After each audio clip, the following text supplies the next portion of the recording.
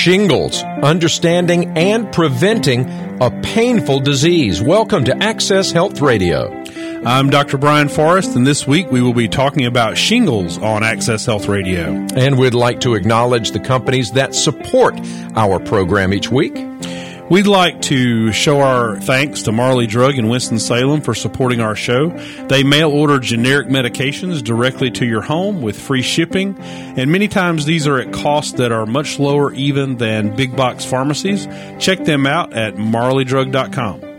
Dr. Forrest, if people want more information after the show today, or they want to find out information about your practice in Apex, where can they go to find that?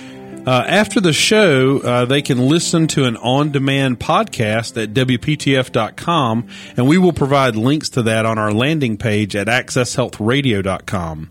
If listeners want to send general, non-emergent questions and possibly have their question answered on the show, they can go to our website at AccessHealthRadio.com. They can also like our page on Facebook at Access Health, or they can send email to AccessHealthRadio@gmail.com with their contact information.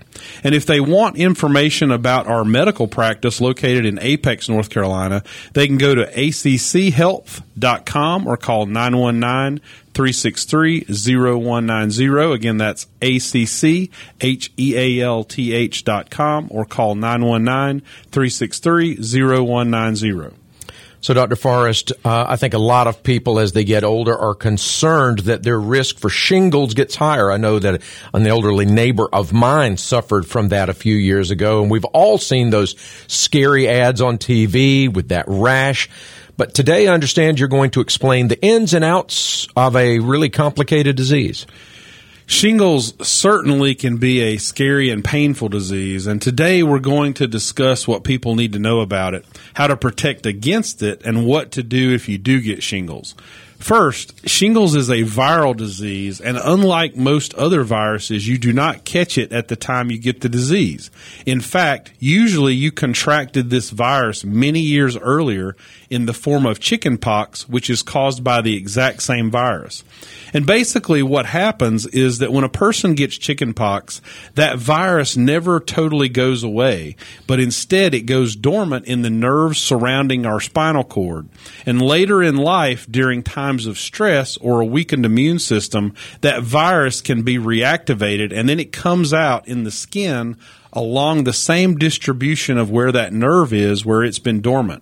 So what's actually happening in your body with shingles is that chickenpox virus is coming back out again, but it only is able to come out along the path of a single area of nerves. And this is the reason it often wraps around the body on one side.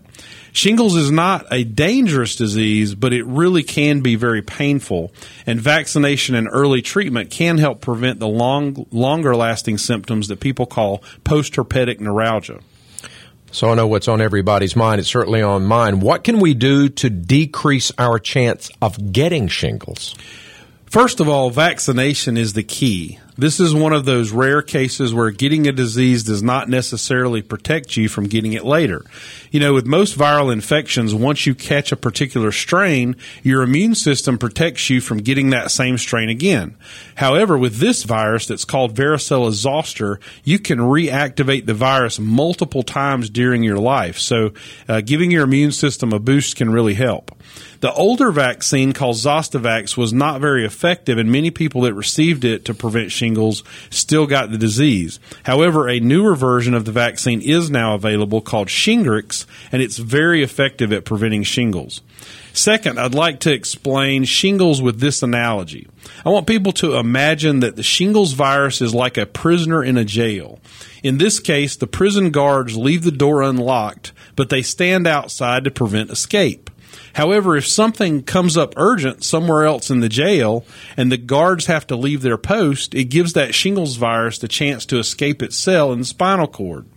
So what can you do to keep your guards posted outside that cell? Well, keeping your immune system strong by getting enough sleep, maintaining good nutrition, and preventing other excess stresses on the body are the way to really keep it tuned up.